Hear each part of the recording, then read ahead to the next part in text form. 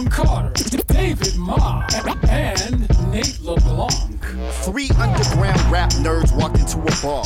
An argument ensued about who the GOATs are. The seed was a thought that would turn into a pod. Now fans worldwide say, not a bad job, the ad hoc cab squad who chronicles the vanguard of hip-hop at large. Rap taste slacked off, don't need to be mad, dog. Look no further, it's the Dad Bod Rap Pod. Podcasting live from San Jose, California. It is the Dad Bod Rap Pod. I am one of three of your hosts, Damone Carter, a.k.a. Dim1. Dave is abstaining tonight, but I am joined here by Nathaniel J. LeBlanc. What's going on, man? Oh, I'm all right.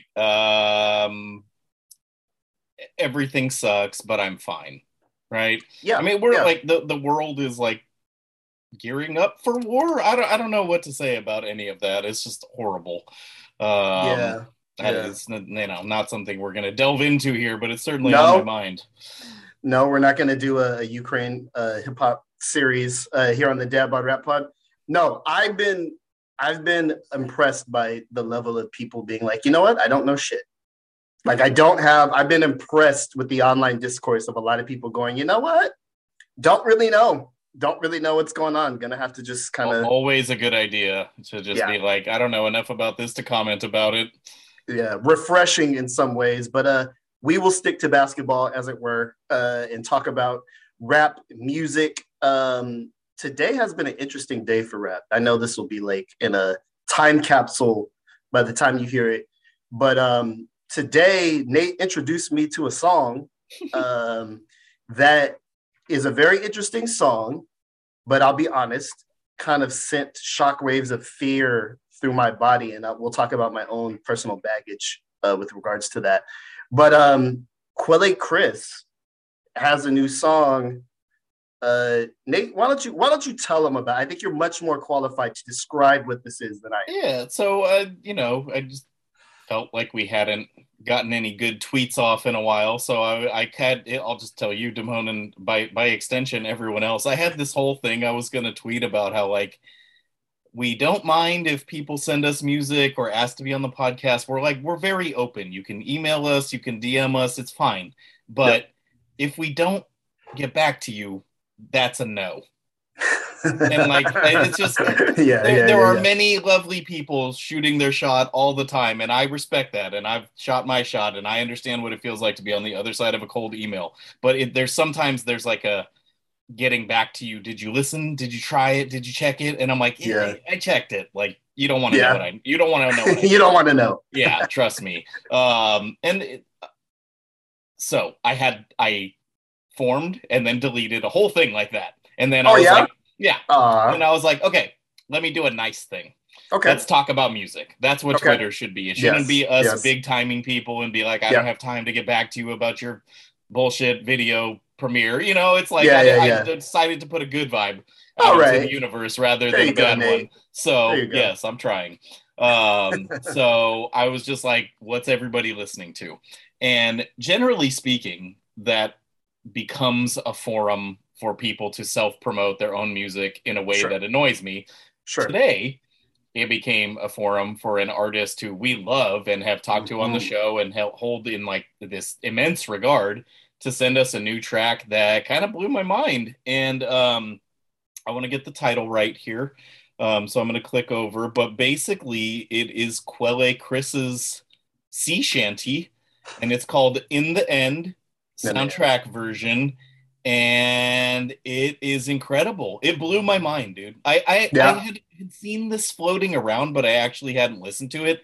And I was like, surely it can't be what people are describing it as. It is. It's totally that. Yeah. It kind of reminded me of the first time I heard Stone Fruit and when I heard Elucid kind of singing for the first time. And I was like, whoa. This is not the normal thing. Like, this is a different thing from an artist I thought I understood.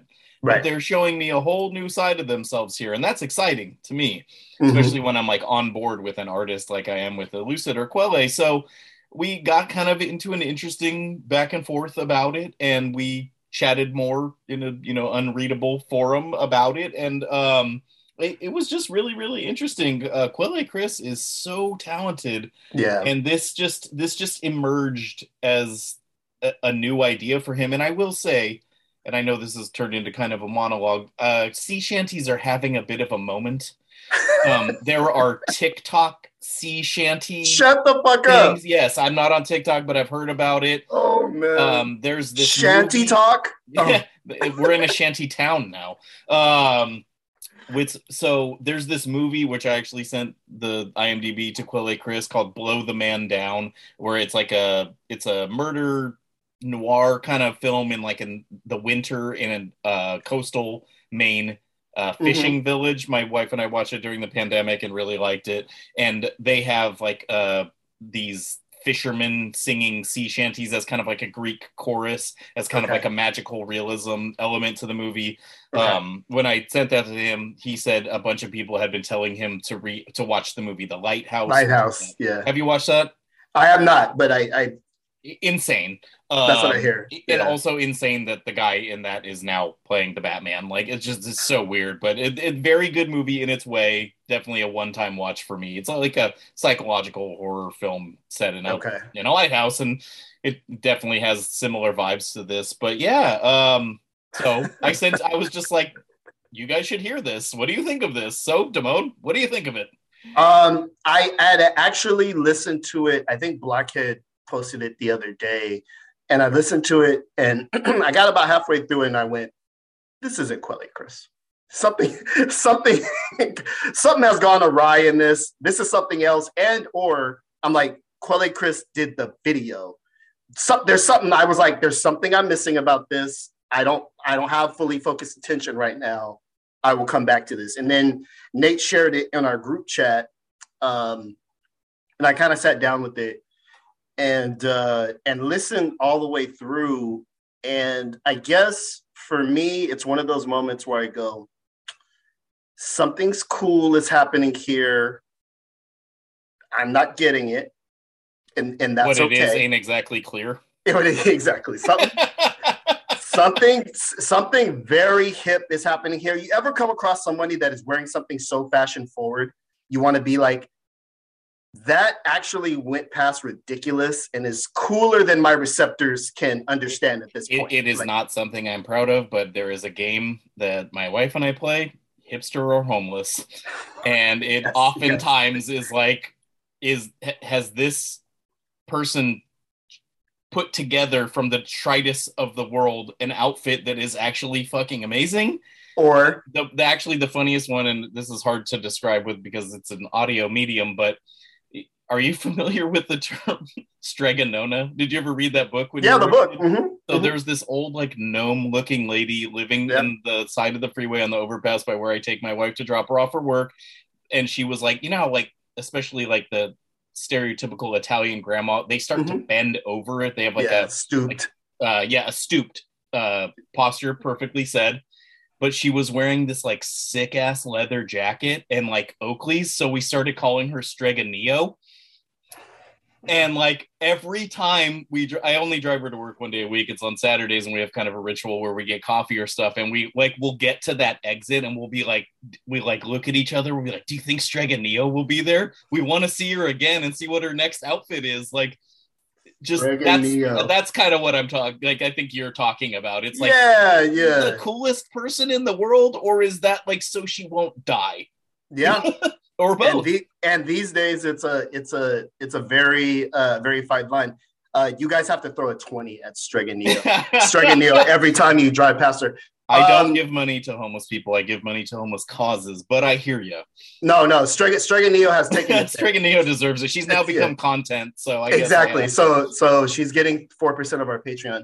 But I think at a certain point, I want to feel like I know when something is hip and cool, even when it's not for me. And that's kind of what I walked away from this going, this is an artist and a mind I respect.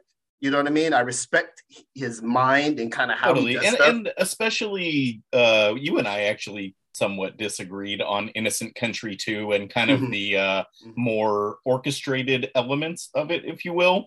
And I remember every time I've ever done this, and I often do this, and it's probably a pretty bad quality, but I'll find myself being like, you should like this, it's Black excellence. I'm telling you that? Like, don't do that, Nate. You know what I mean?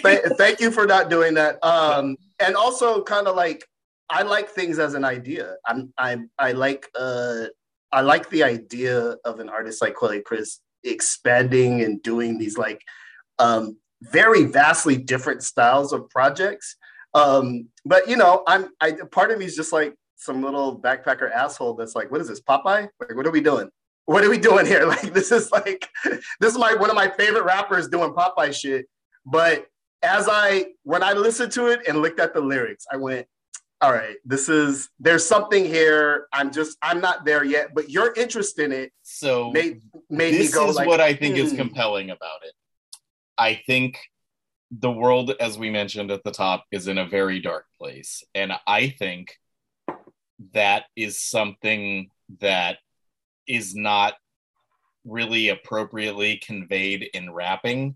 Okay. It is the sadness, the heaviness of now. It's basically this song is about how the world is shit, and like, he's not wrong. No. And the way that the song morphs and grows and changes over its arrangement puts a little sunshine in that. And actually, not to like toot my own horn, but I'm actually very proud of my capsule review that I wrote for Quelle Chris's album Guns in the Passion of the Weiss end of the year list when it came out. I think that was 2019. Yeah.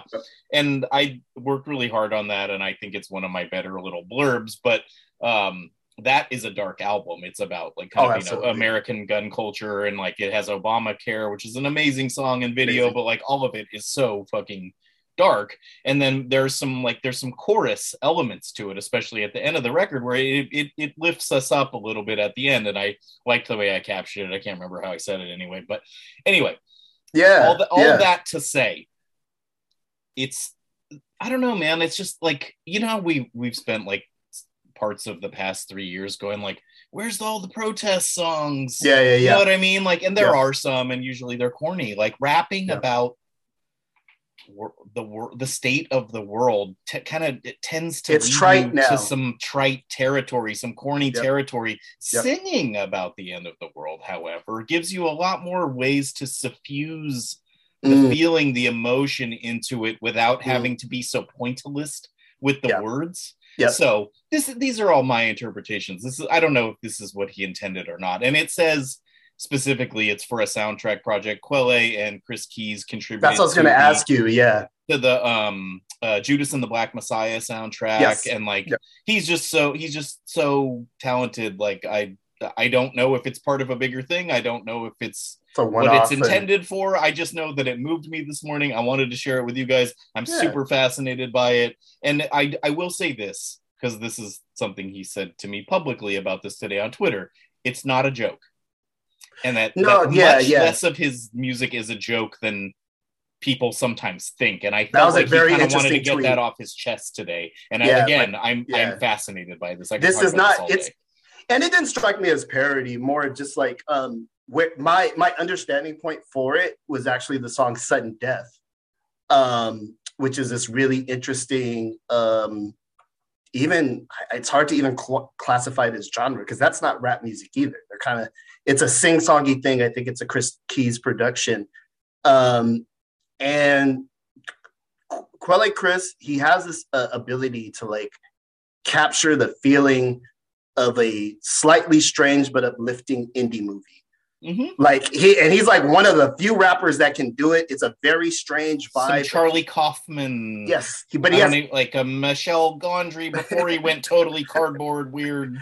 Like it's right there. I feel like I've seen. It's like I'm at a film festival, and I'm like, okay, the feelings that it evokes are like that. So the in the end, the sea shanty is not like completely out of the box, like if Makami had did it or something. Although I actually wouldn't be that surprised if he did something like that either. Haitians are a seafaring people. Right? Yes, yeah.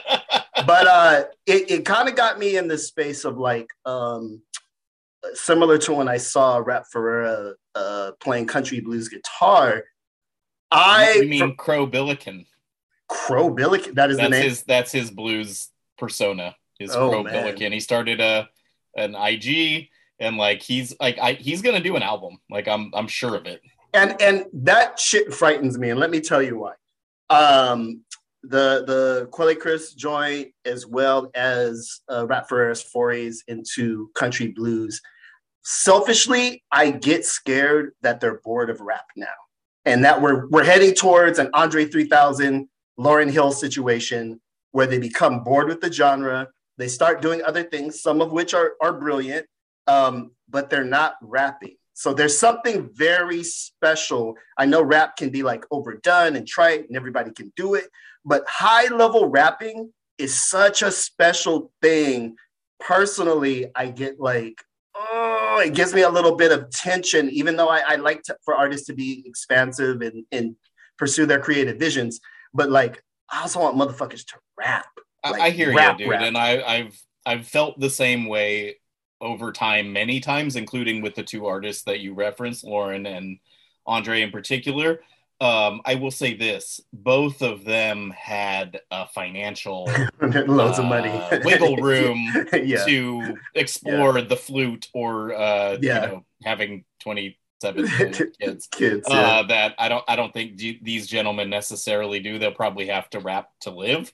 And good point. Rapping because you have to pay the bills is a very powerful motivator for good rapping. So and bad rapping. I don't know, man.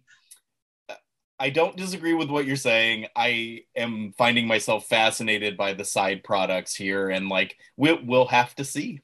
Yeah. But I do want to touch on one thing before we move on. I got into a debate with some of my parents' friends about this when I was a very snotty record store clerk, and they wanted to try to tell me that the song Imagine by John Lennon was not a rock and roll song. And I'm like, he's a rock and roll artist, so no matter what he does, there are rock and roll ballads. Oh, interesting. Like, they're like, yeah, that's not a rock song. I'm like, okay, then what is it? Is it a folk song? No. It's not. No. Yeah, it's become like this anthemic, like world-defining thing, like a wonderful world kind of thing. Like you could say like a standard perhaps, but you can't write something that's a standard. It becomes a standard by time and the reason reinterpreted. The reason why Imagine fits in the canon of like what's called rock is in part because he did it, right? Well, this is my reasoning of why it's a rock song. 1, he's a rock artist. 2, it's filed in the rock section. 3, there are other rock songs, more rockin', the onomatopoeic about it.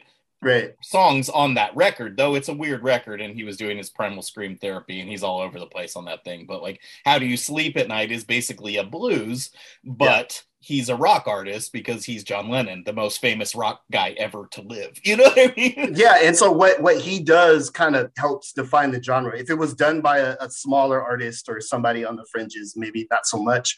But like, yeah, it's part. I mean, that's rock and roll. Is this sea shanty a rap song? Or let's take rap out of it. Is this sea shanty hip hop? That is a fucking great that's question. Interesting. That is very interesting. My first impulse is to go, no, it is not. Because unlike rock is a very interesting, at its best, is a very interesting amalgam of a lot of things. Rock is kind of R&B and it's kind of blues, and it has these different textures and flavors and things that some of its progenitors stole. Hip hop, I think, has a very particular set of characteristics that make it hip hop. One of my favorite Quelle Chris tunes, Sudden Death, is not a rap song, and you could argue it's not really a hip hop song, except it's produced by Chris Keys. So you could say it has a feel that kind of gets it in there. The Sea Shanty is not a rap song by any means, which kind of, even though I don't totally get it, makes it more amazing, because he's doing something that is clearly a whole nother thing. It's like if he had just painted a mosaic. If he had just painted a painting and we're like, oh my God, you actually pulled that off. What impresses me about this is he pulled that shit off. You could have told me that was somebody else entirely. Right. You could have made up an artist and been like, this is his master work. And I'm like, oh, shit. Okay. Right. Okay. This guy's king of the sea shanties. Yeah, exactly. Girls dropping shanties. Anyway, my answer is if Quelle Chris put this on a record, it would be filed in the rap section at the record store. So it doesn't have to be rap because it's not beats and rhymes, but it is hip hop because he's hip hop. And whatever we do, thus I'm the royal we, very broadly including us in this conversation for some reason, makes it hip hop kind of. And that's almost a philosophical thing we could get into, maybe over some record beers store essentialist. But that's at the end of the day, that's kind of what it has to have. A little tag, it's a number system in the filing, and that's where it would end up. You know what I mean? Okay. But let me ask you this, and we will cut to this interview, and we'll set it up for you guys. I promise. This always burned me because I briefly worked at a record store too. But it would annoy me when Prince was put in oh, that's R&B. I'm like, you're just saying that because he's black. I'm sorry, if Prince was white, that shit would have been in the rock section or he has some very rockin' songs, but I actually think he's properly filed in what I would call the soul section. And then there's soul, which is again, we have to acknowledge kind of the history of what that means. I'm like, it means it's a sound, but it's also that's the black people. Yeah, there's one guy that's allowed, the black person that's allowed to be in rock, or maybe two. It's like Richie Havens and Jimi Hendrix. That can actually get outside of that. So I don't know. I got different ideas. Genres are weird. But as I said at the time, I said we're going to stick to hip hop, and we talked about sea shanties. Imagine Richie Havens. I didn't think you were going to drop that. He's got some amazing stuff. He's kind of lumped into a hippie-dom because core. Of his honestly very moving opening to the Woodstock movie Woodstock. And soundtrack. But that guy's brilliant. His voice, Richie Havens all day. Yeah. You didn't see us getting to Richie Havens, did you, Dad Bod Rap Pod fans? We are expansive in our taste and sensibility. Shout out to Quelle Chris. We got to get him on the program. And we have to talk about all this with him, not just about him. Yes, I completely agree. But the way the schedule's been going, we're going to talk it's going to be weeks from now, and no one's, people will always care because he's a brilliant artist, but we got to kind of make moves. Yes, to try to make this happen. But let's get to our interview for today. We have an interesting artist who joined us for an interview. Illingsworth, straight out of Detroit. I have a soft spot for all things Detroit. Yeah, we've been on such the Detroit run lately. Just a tear. And I love it because when we're talking to people from Detroit, I can reference that we've talked to other people from Detroit. And I don't know if it's cool to them, but I feel cool. Yeah, you've definitely gotten your basement comment off a few times. Every time. And when we get Royce the 5'9" in this motherfucker, I'll be like, are you in the basement? And we've only scratched the surface. Reading even close. Reading Dilla Time, I'm like, oh, there's so many interesting Detroit artists we'd love to talk to. But that being said, we have this interview with Illingsworth, who is a rapper, producer, rapper who produced a new project called There in Spirit, which was just released on, I believe, Mellow Music, because we are a Mellow Music promotional arm, by Homeboy Sandman. So Illingsworth has bars of his own. I just want to put that out there as we kind of transition to this. We talk a lot about the Homeboy Sandman album, which is pretty darn good. It definitely sits within some of Homeboy Sandman's better work. But Illingsworth is both an MC and a producer. And also, I hope he doesn't take offense to this, he's kind of a funny guy. He's totally funny. He had a good sense of humor, and he's very self-effacing. And I think his humor is very apparent. And just go scan his discography, and we get into this a little bit.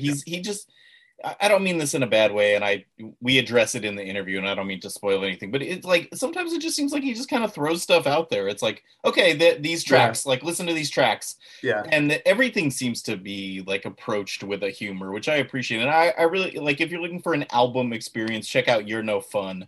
I think that was one of my favorite albums of its type, almost like kind of like a beat tape, but with some rapping. And if you look at the album, it seems to be like kind of like a self-portrait on the cover. And he was an interesting guy. I liked talking to him. He's like kind of like someone you notice online because they're funny or whatever, but like he's a full-on hip-hop head. He's really committed to the art form. And we definitely enjoyed talking to him and learning more about his stuff. And it seemed like a good time with this album with Homeboy Sandman, who's certainly an artist that we are interested in, and who's so productive, dude. He just did that thing with Aesop Rock last year. And then I don't know if it's yearly or twice a year. Yeah. He just has so much to say. He's a machine. Yeah, he's definitely a machine. And so we talk a little bit about that. We talked to Illingsworth about his career. We talk a little Detroit. So let's get to it. This is our interview with Illingsworth, Dad Bod Rap Pod. Zoom, zoom, zoom, zoom, zoom, zoom, zoom, zoom, zoom, zoom, zoom, zoom, zoom, zoom.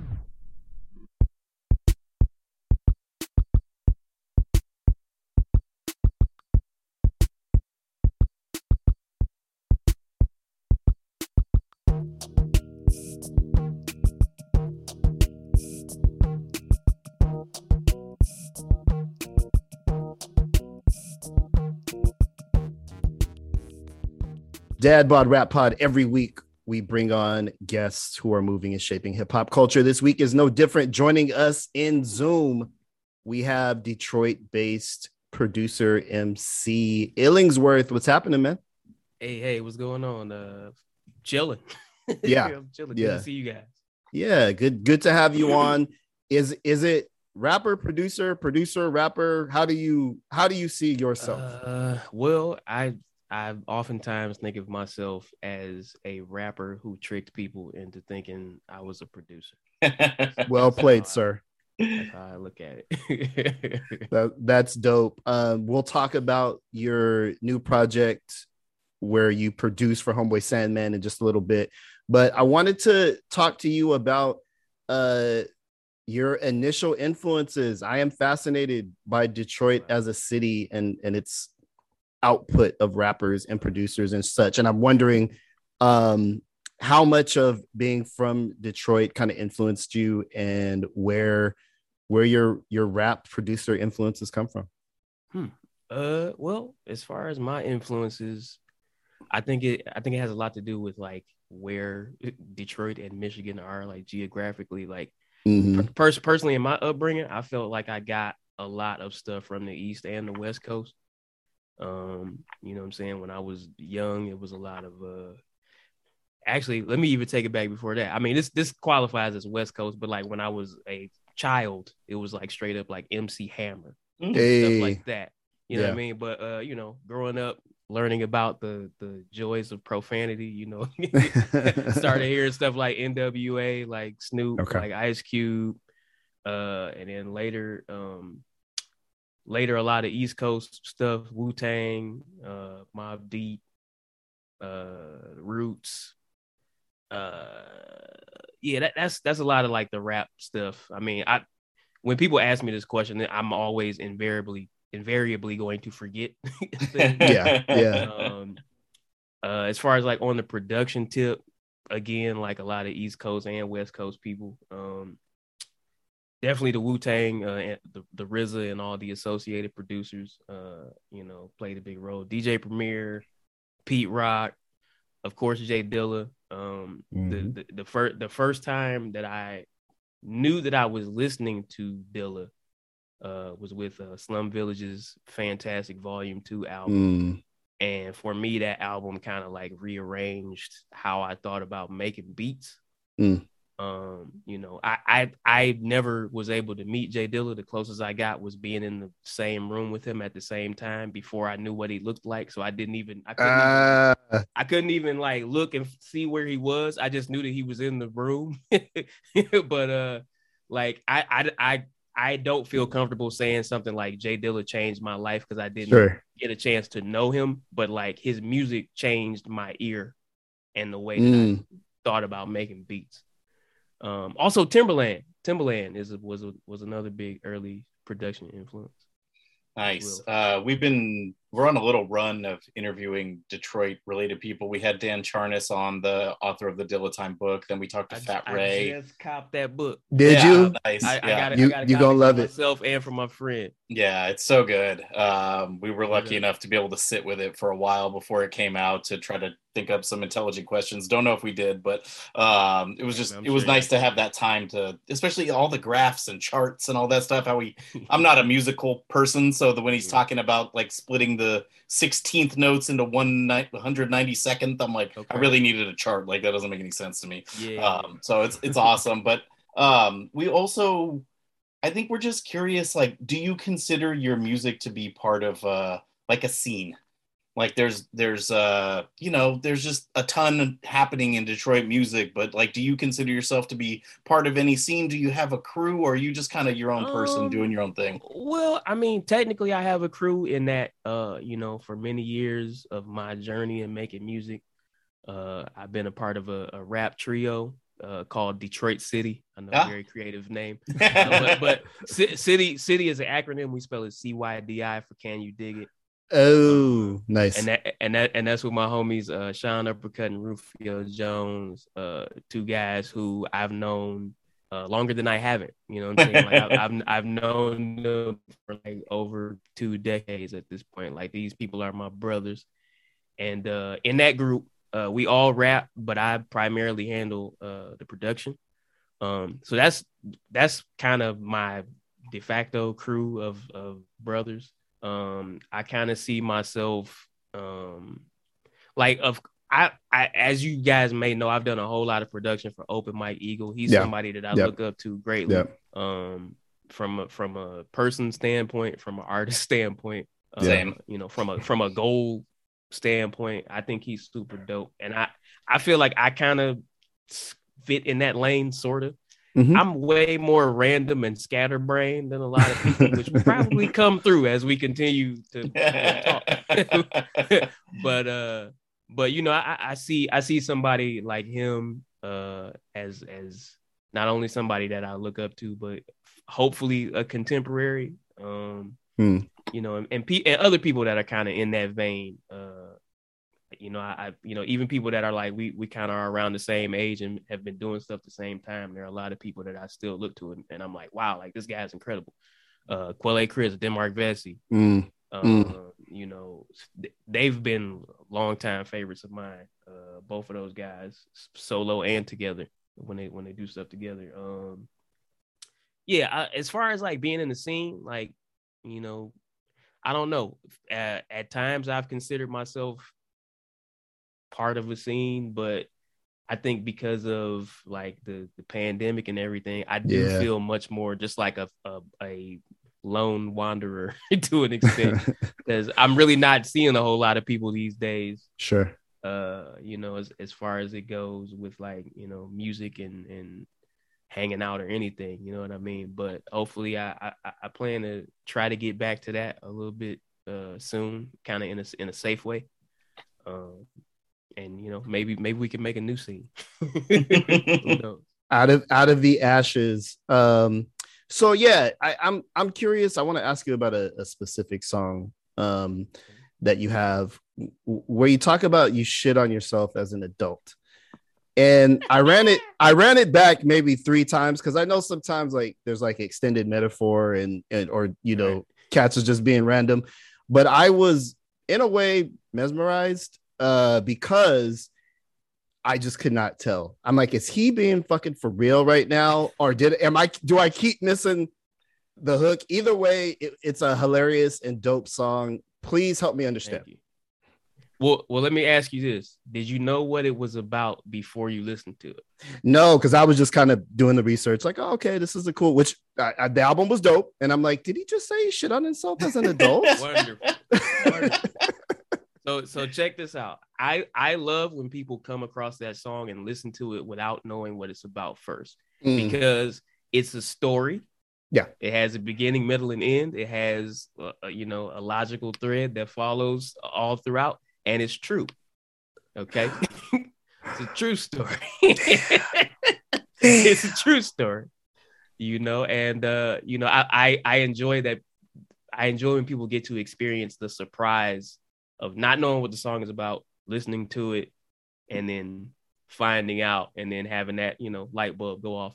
It's a wonderful song to perform live. As the promoter looks at the couch, like, what? Who did I? Who did I book? You'd be amazed, like when I do it live, not the shitting, but like the rapping.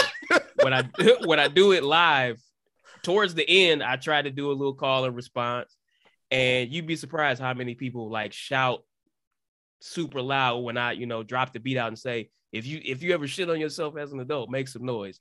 And the screams, they pour in. There are a lot of people out there who I think were just waiting for the platform to admit that they had done this thing as an adult. Yeah, it's really a community that you've started of of people who have deuced on themselves. You're a funny dude, as we've established through hearing your song and some other things. Do you have did you look to the other, I want to say humorous rappers, funny rappers? Do you draw inspiration from that kind of lineage of the Danny Brown, the ODB, the class clowns of hip hop? Well, definitely. I mean, I think Danny is dope. Danny is also somebody else who's super inspirational. Of course, ODB, I've already mentioned Wu-Tang at least twice. They were big for me, growing up.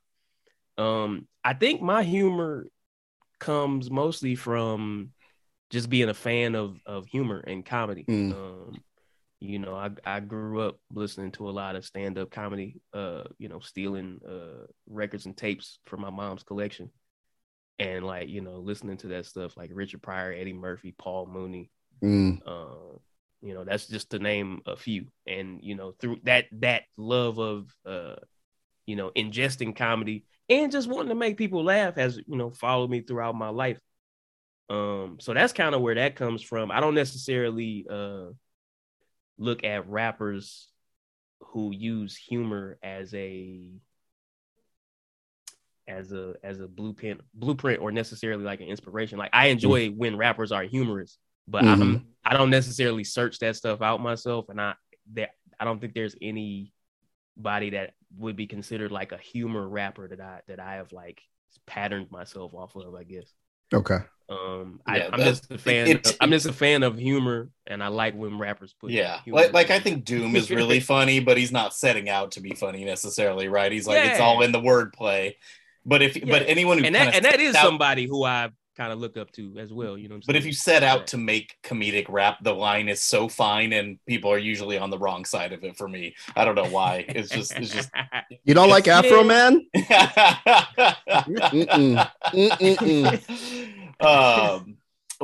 Before it can get weird quick. Exactly.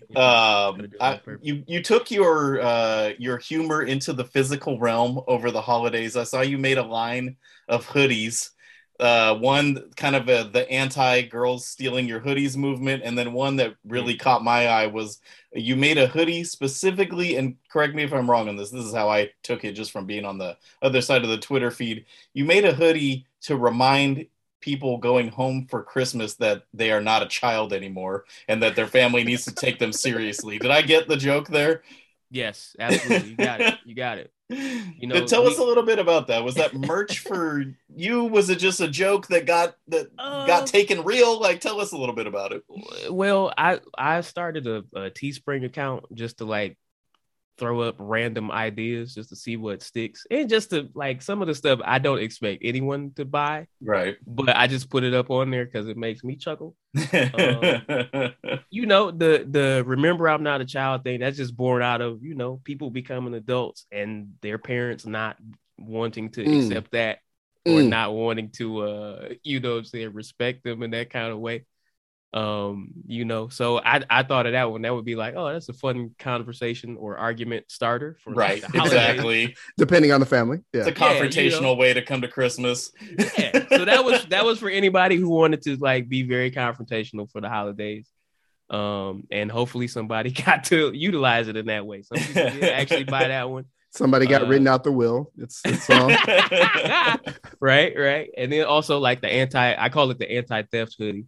You know, I got a couple of different versions. I have like a non-binary version that says like this ain't theirs. Nice. So like, you know, whatever you know, you identify as, you can get a hoodie that will hopefully not be stolen. Although many people have hit me up to say that like this would make them steal it more. Right now it's a provocation. Yeah, you know, so dope. It's cool either way. You know, I appreciate people getting the hoodies because it's silly and I like spreading silliness. I'm curious how you decide when to release a body of work. Like, what makes something a body of work? Because as I'm looking at your discography, it's pretty extensive. How do you batch up your work? How do you present your work to people? Well, I mean, sometimes it's based on just the feeling. Like if I feel like I've been kind of on fire during a particular span of time, I'm like, I gotta let people hear these. Sometimes it's literally desperation. Like I need money. Maybe people will buy this, but you know, as far as like from a quality standpoint, you know, I still try to put things up that I actually want people to hear. So those two things, you know, I've always been the type of person where I don't really like release schedules and rollouts. I like being able to just like, if I'm feeling this type of way and I have a song or a beat or something that reflects that, I like this current landscape where everybody has the option to just put things out whenever they want. Mm-hmm. You know what I'm saying? I don't consider myself to be any kind of like salesman or promoter or marketer or anything like that. So that's just the kind of the way I operate, for better or worse. You know, and when I team up with people who do have those capabilities and that capacity, then, you know, I do what they need to do to be able to, you know, feel comfortable putting their material out. But as it pertains to me, I just like dropping stuff when the time feels right. Really nice. To that note, how do you differentiate between something that might appear more like a beat tape or just a batch, and then something like You're No Fun, where it really feels like albumy? Well, with You're No Fun, that was kind of the goal beforehand. That was one of the few things where like I kind of had a goal to make an album and set out to make an album.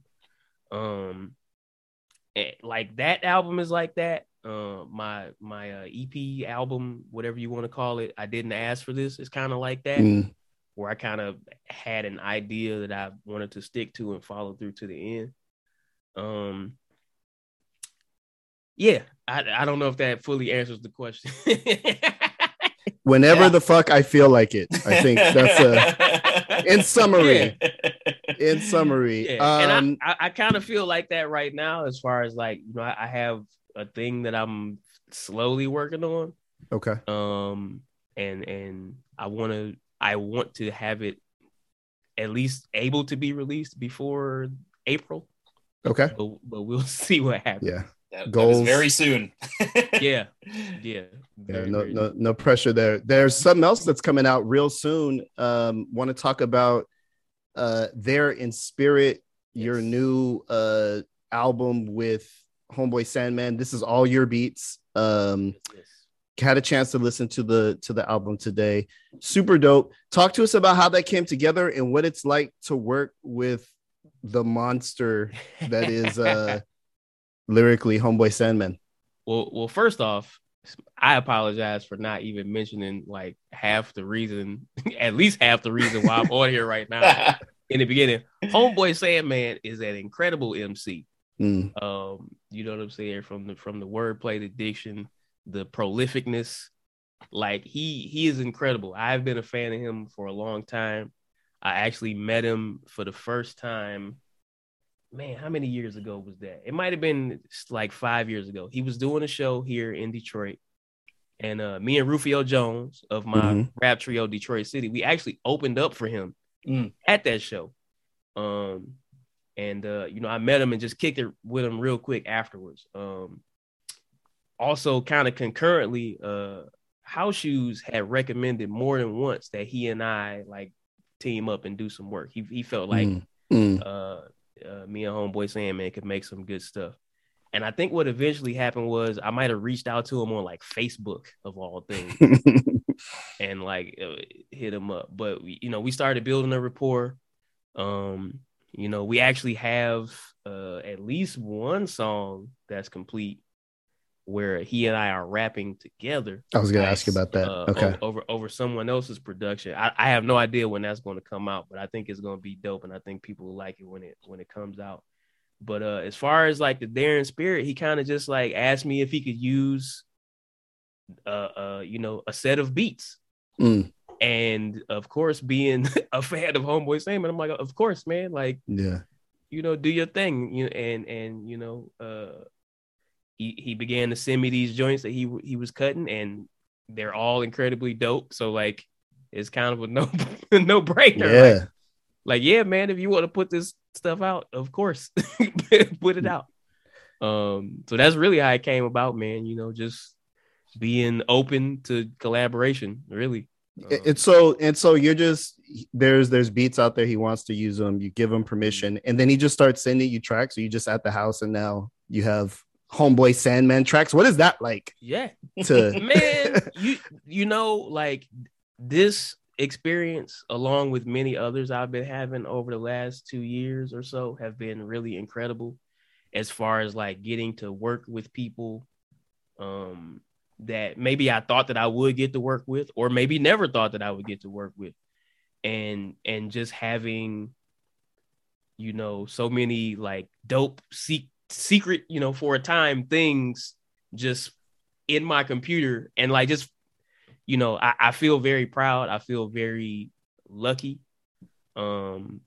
especially with like how crazy the world is right now. Yeah. And just my own trajectory. Like, I've been making music for decades, and like I kind of just felt like over the last maybe like 3 or 4 years that I've kind of been going in the direction that I really want to be going in, which is really just working with people that are dope that I look up to, and people that maybe aren't as known yet, but who I think are dope, and just getting to make cool music and have people listen to it, man. Like, it's a really incredible feeling. Right on. Yeah, that's awesome. Every time we have someone who's a producer or moonlights as a producer on, I like to ask them, what's their setup?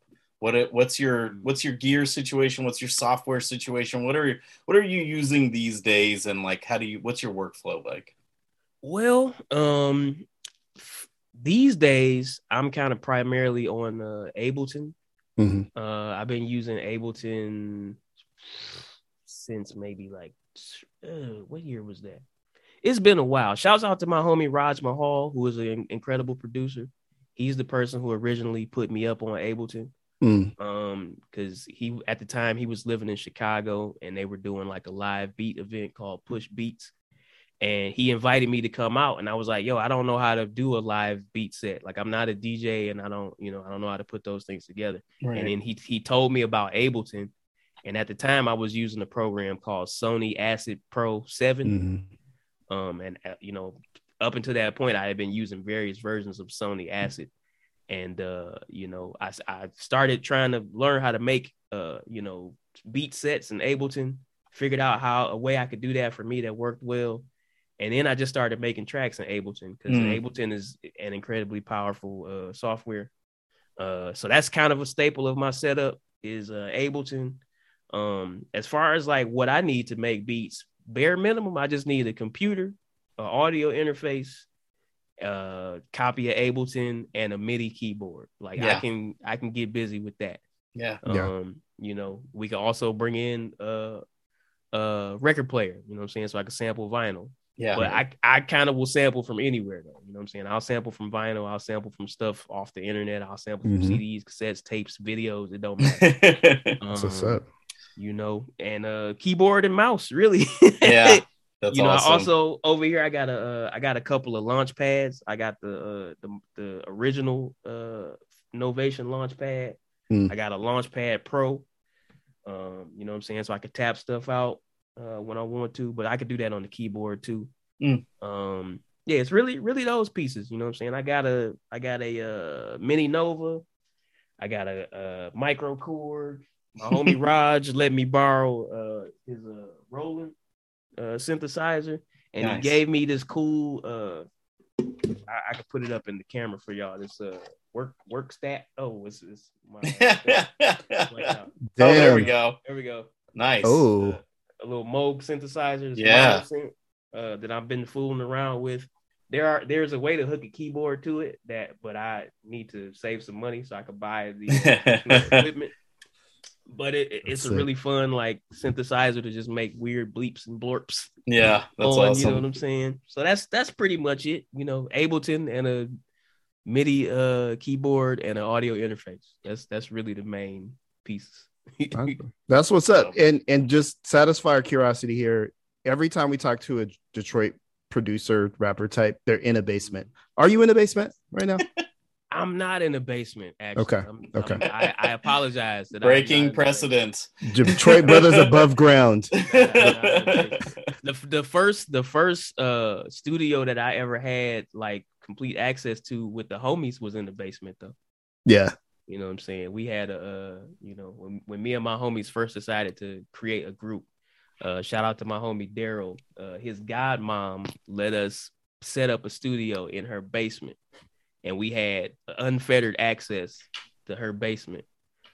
Man, really seems like an important part of the hip hop culture there that they have these basements and they're not soundproof necessarily, but at least they're away from people so you can experiment, so you can go deep into the night. Like it's a very interesting thing. We live in California and it's garage. Really it's a garage culture, but yeah, okay, same idea. Okay. Same idea. Yeah. Yeah, so you got There in Spirit, Homeboy Sandman collaborative work coming out on the 25th. What's next for Illingsworth? You said April. Do you want to talk about that record? Can you not talk about that record? I can't talk about that because right. I might change my mind, but I want to be done with it by the end of March, so that I can think about at the very least put it out in April. Definitely got some more music in the works with Open Mike Eagle. Excellent.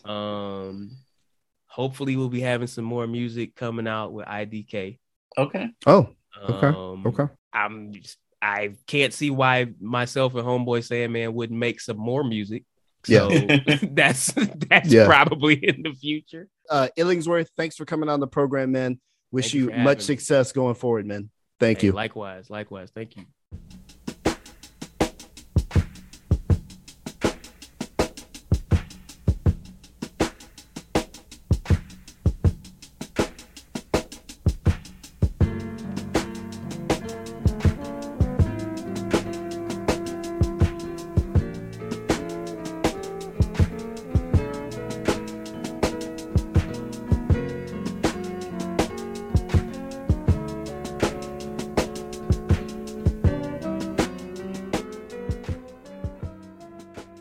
So that was our conversation with Illingsworth. Want to thank him for coming on. Illingsworth, I think we mentioned this in the interview.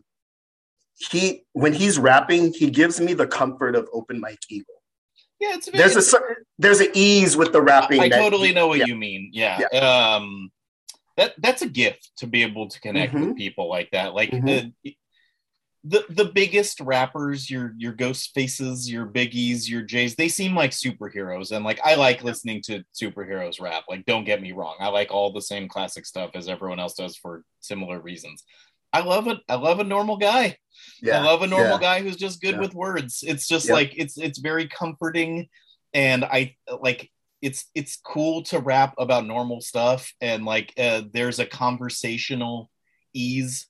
That's what it is. The tone is conversational. I find very welcoming. Like, I want to listen to more. And there were times when I didn't feel that way, or I've like vacillated on it. But I'm at a point in my life where if you can put words together in a compelling way, you and I have had this conversation many times, Damone. It's like at its heart, rap is just slick talk. It's slick talking. It's like there's also like I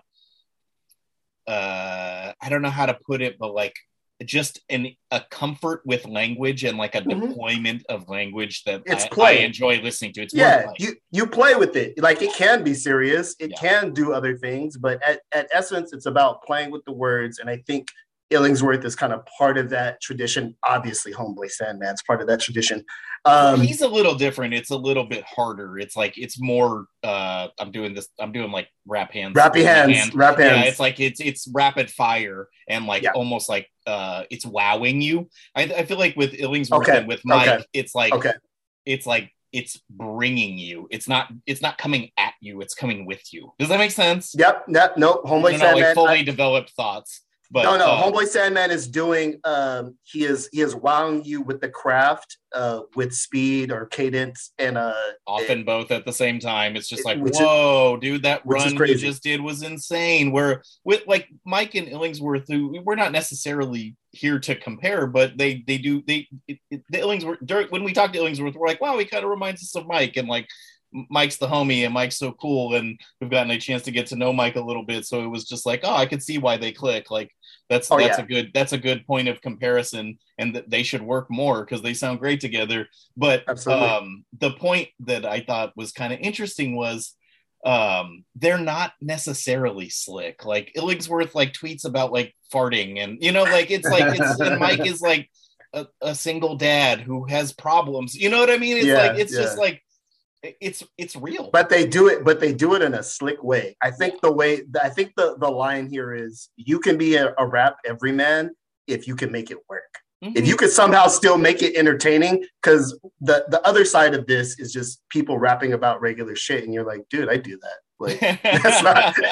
You gotta make my life seem interesting if you're gonna be an everyman rapper, which I think Illingsworth does a good job of, and brings a level of absurdity to it. I felt like on There in Spirit, the new Homeboy Sandman Illingsworth collaborative, which is all, I think Illingsworth is on one song, so it's mostly just his beats with Homeboy Sandman rapping. His production palette is the right thing for Homeboy Sandman. I think what separates a good Homeboy Sandman record from an one is always the production palette.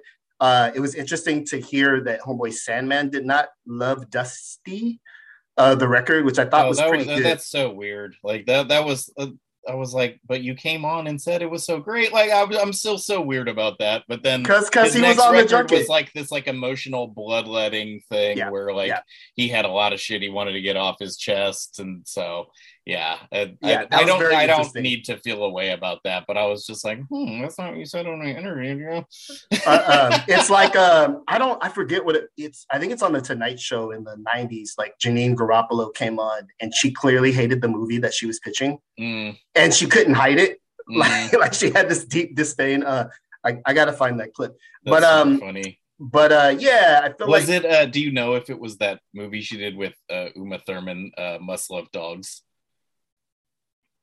Maybe was that the 90s? Yeah, I don't know. It might have been the 2000s. It doesn't matter. I just happened to watch that. I mean, that movie is a disaster. Like, there is a full-on part at the end where Janine Garofalo, like the weird, like kind of like slacker comedian, is like doing pratfalls on rollerblades being pulled by this big dog. Like, it is such a disaster and so tonally off, like, as to be remarkable. Like, I don't mind talking about it on my hip hop podcast, like, because it's that bad. It's so wrong. Like, it's just she was just miscast and it was just bad. But anyway, okay, what's the name of the movie? Must Love Dogs. Must Love Dogs, because she's like a dog walker person. Okay, this is flooding back to me in a very strange I don't know if way. It's the right thing. If you do happen to find the clip, I am interested in it. But anyway, so you could come on and lie to us if you're a good rapper. Say that you like projects you didn't like.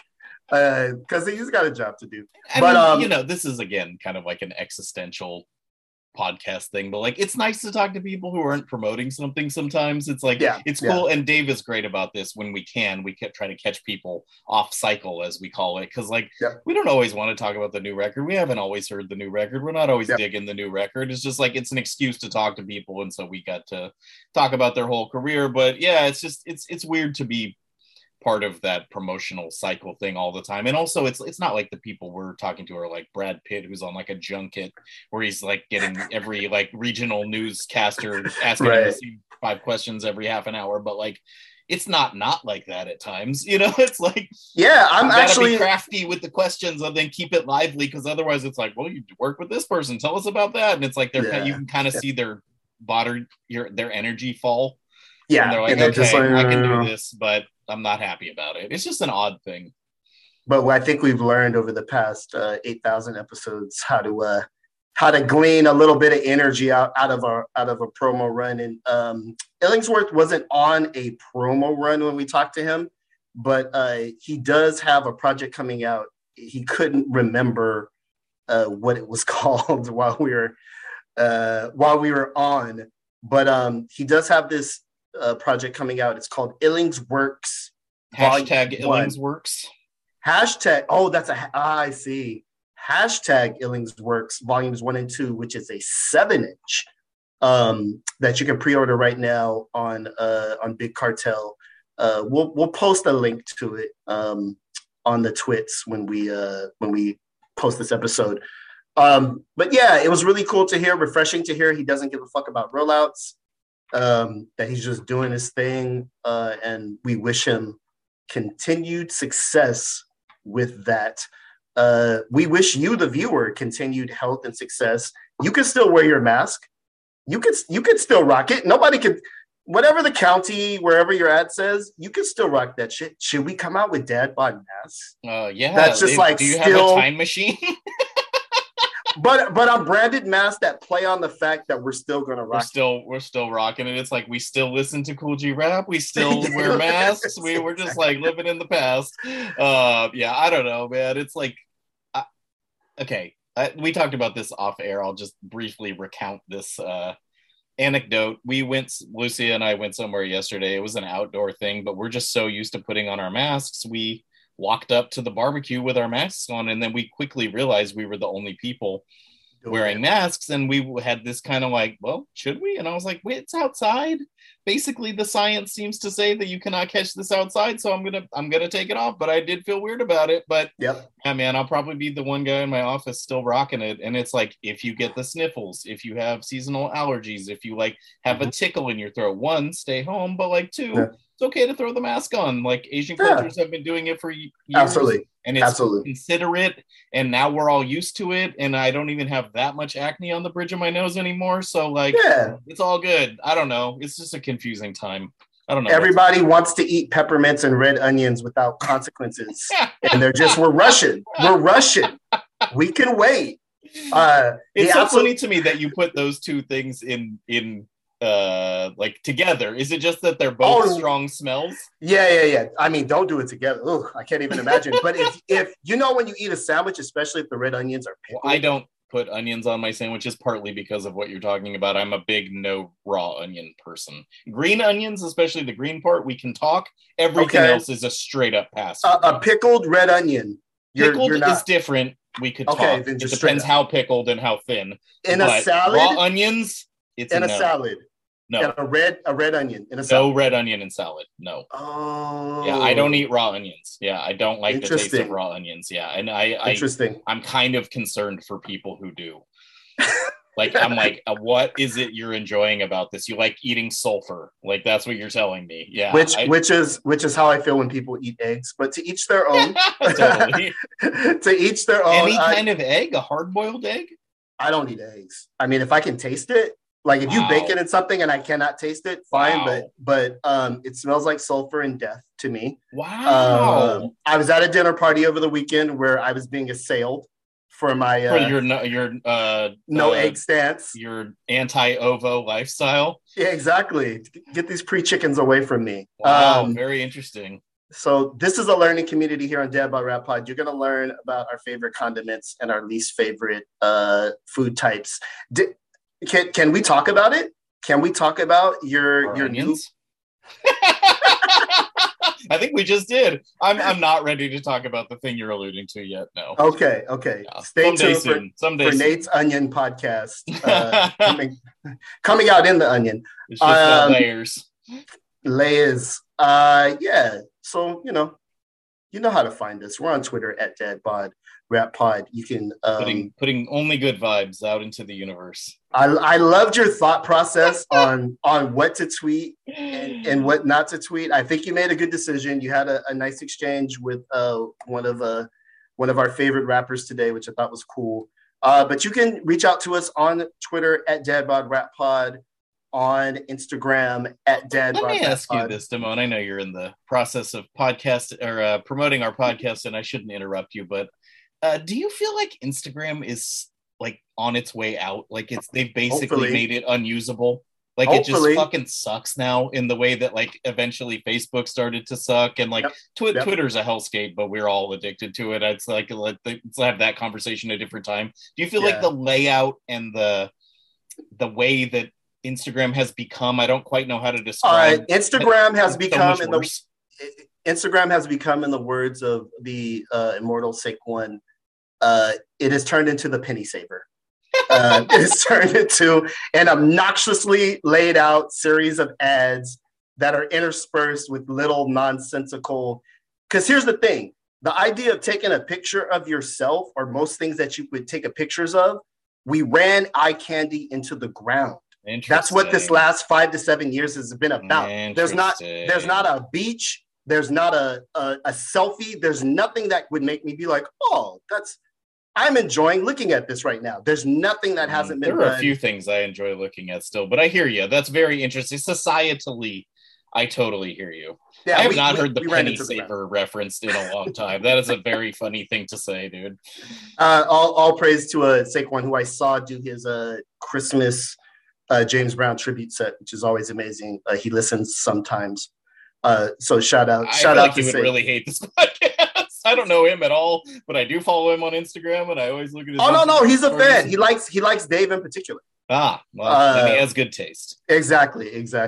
Shout out to Dave. We got to get him on an upcoming episode. But yeah, we got to have Dave guest star on the show.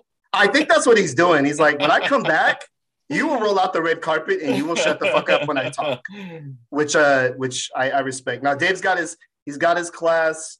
He's a busy working dude. We appreciate all his help booking amazing artists that we bring to you. We also have a Patreon, patreon.com/dadbodrappod. If you go there right now, you can hear the latest installment of Fly Sporadic.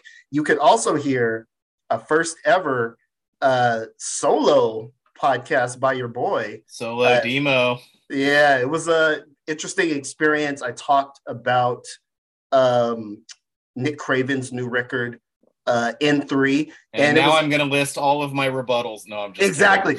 So when I was doing it, I'm like, oh, Nate can't say shit. Well, let me just say one thing because it's killing me. It's not a compilation; it's a producer album, and we will talk offline. It's shit like that I know you couldn't rebuttal. I'm like, I'm just gonna keep going. There's no bumpers. It's kind of like those 2 weeks where Jeremy Lin was the best player ever, just because he had the ultimate green light. The Knicks were so bad that they were just like. So I was just jacking up shots. I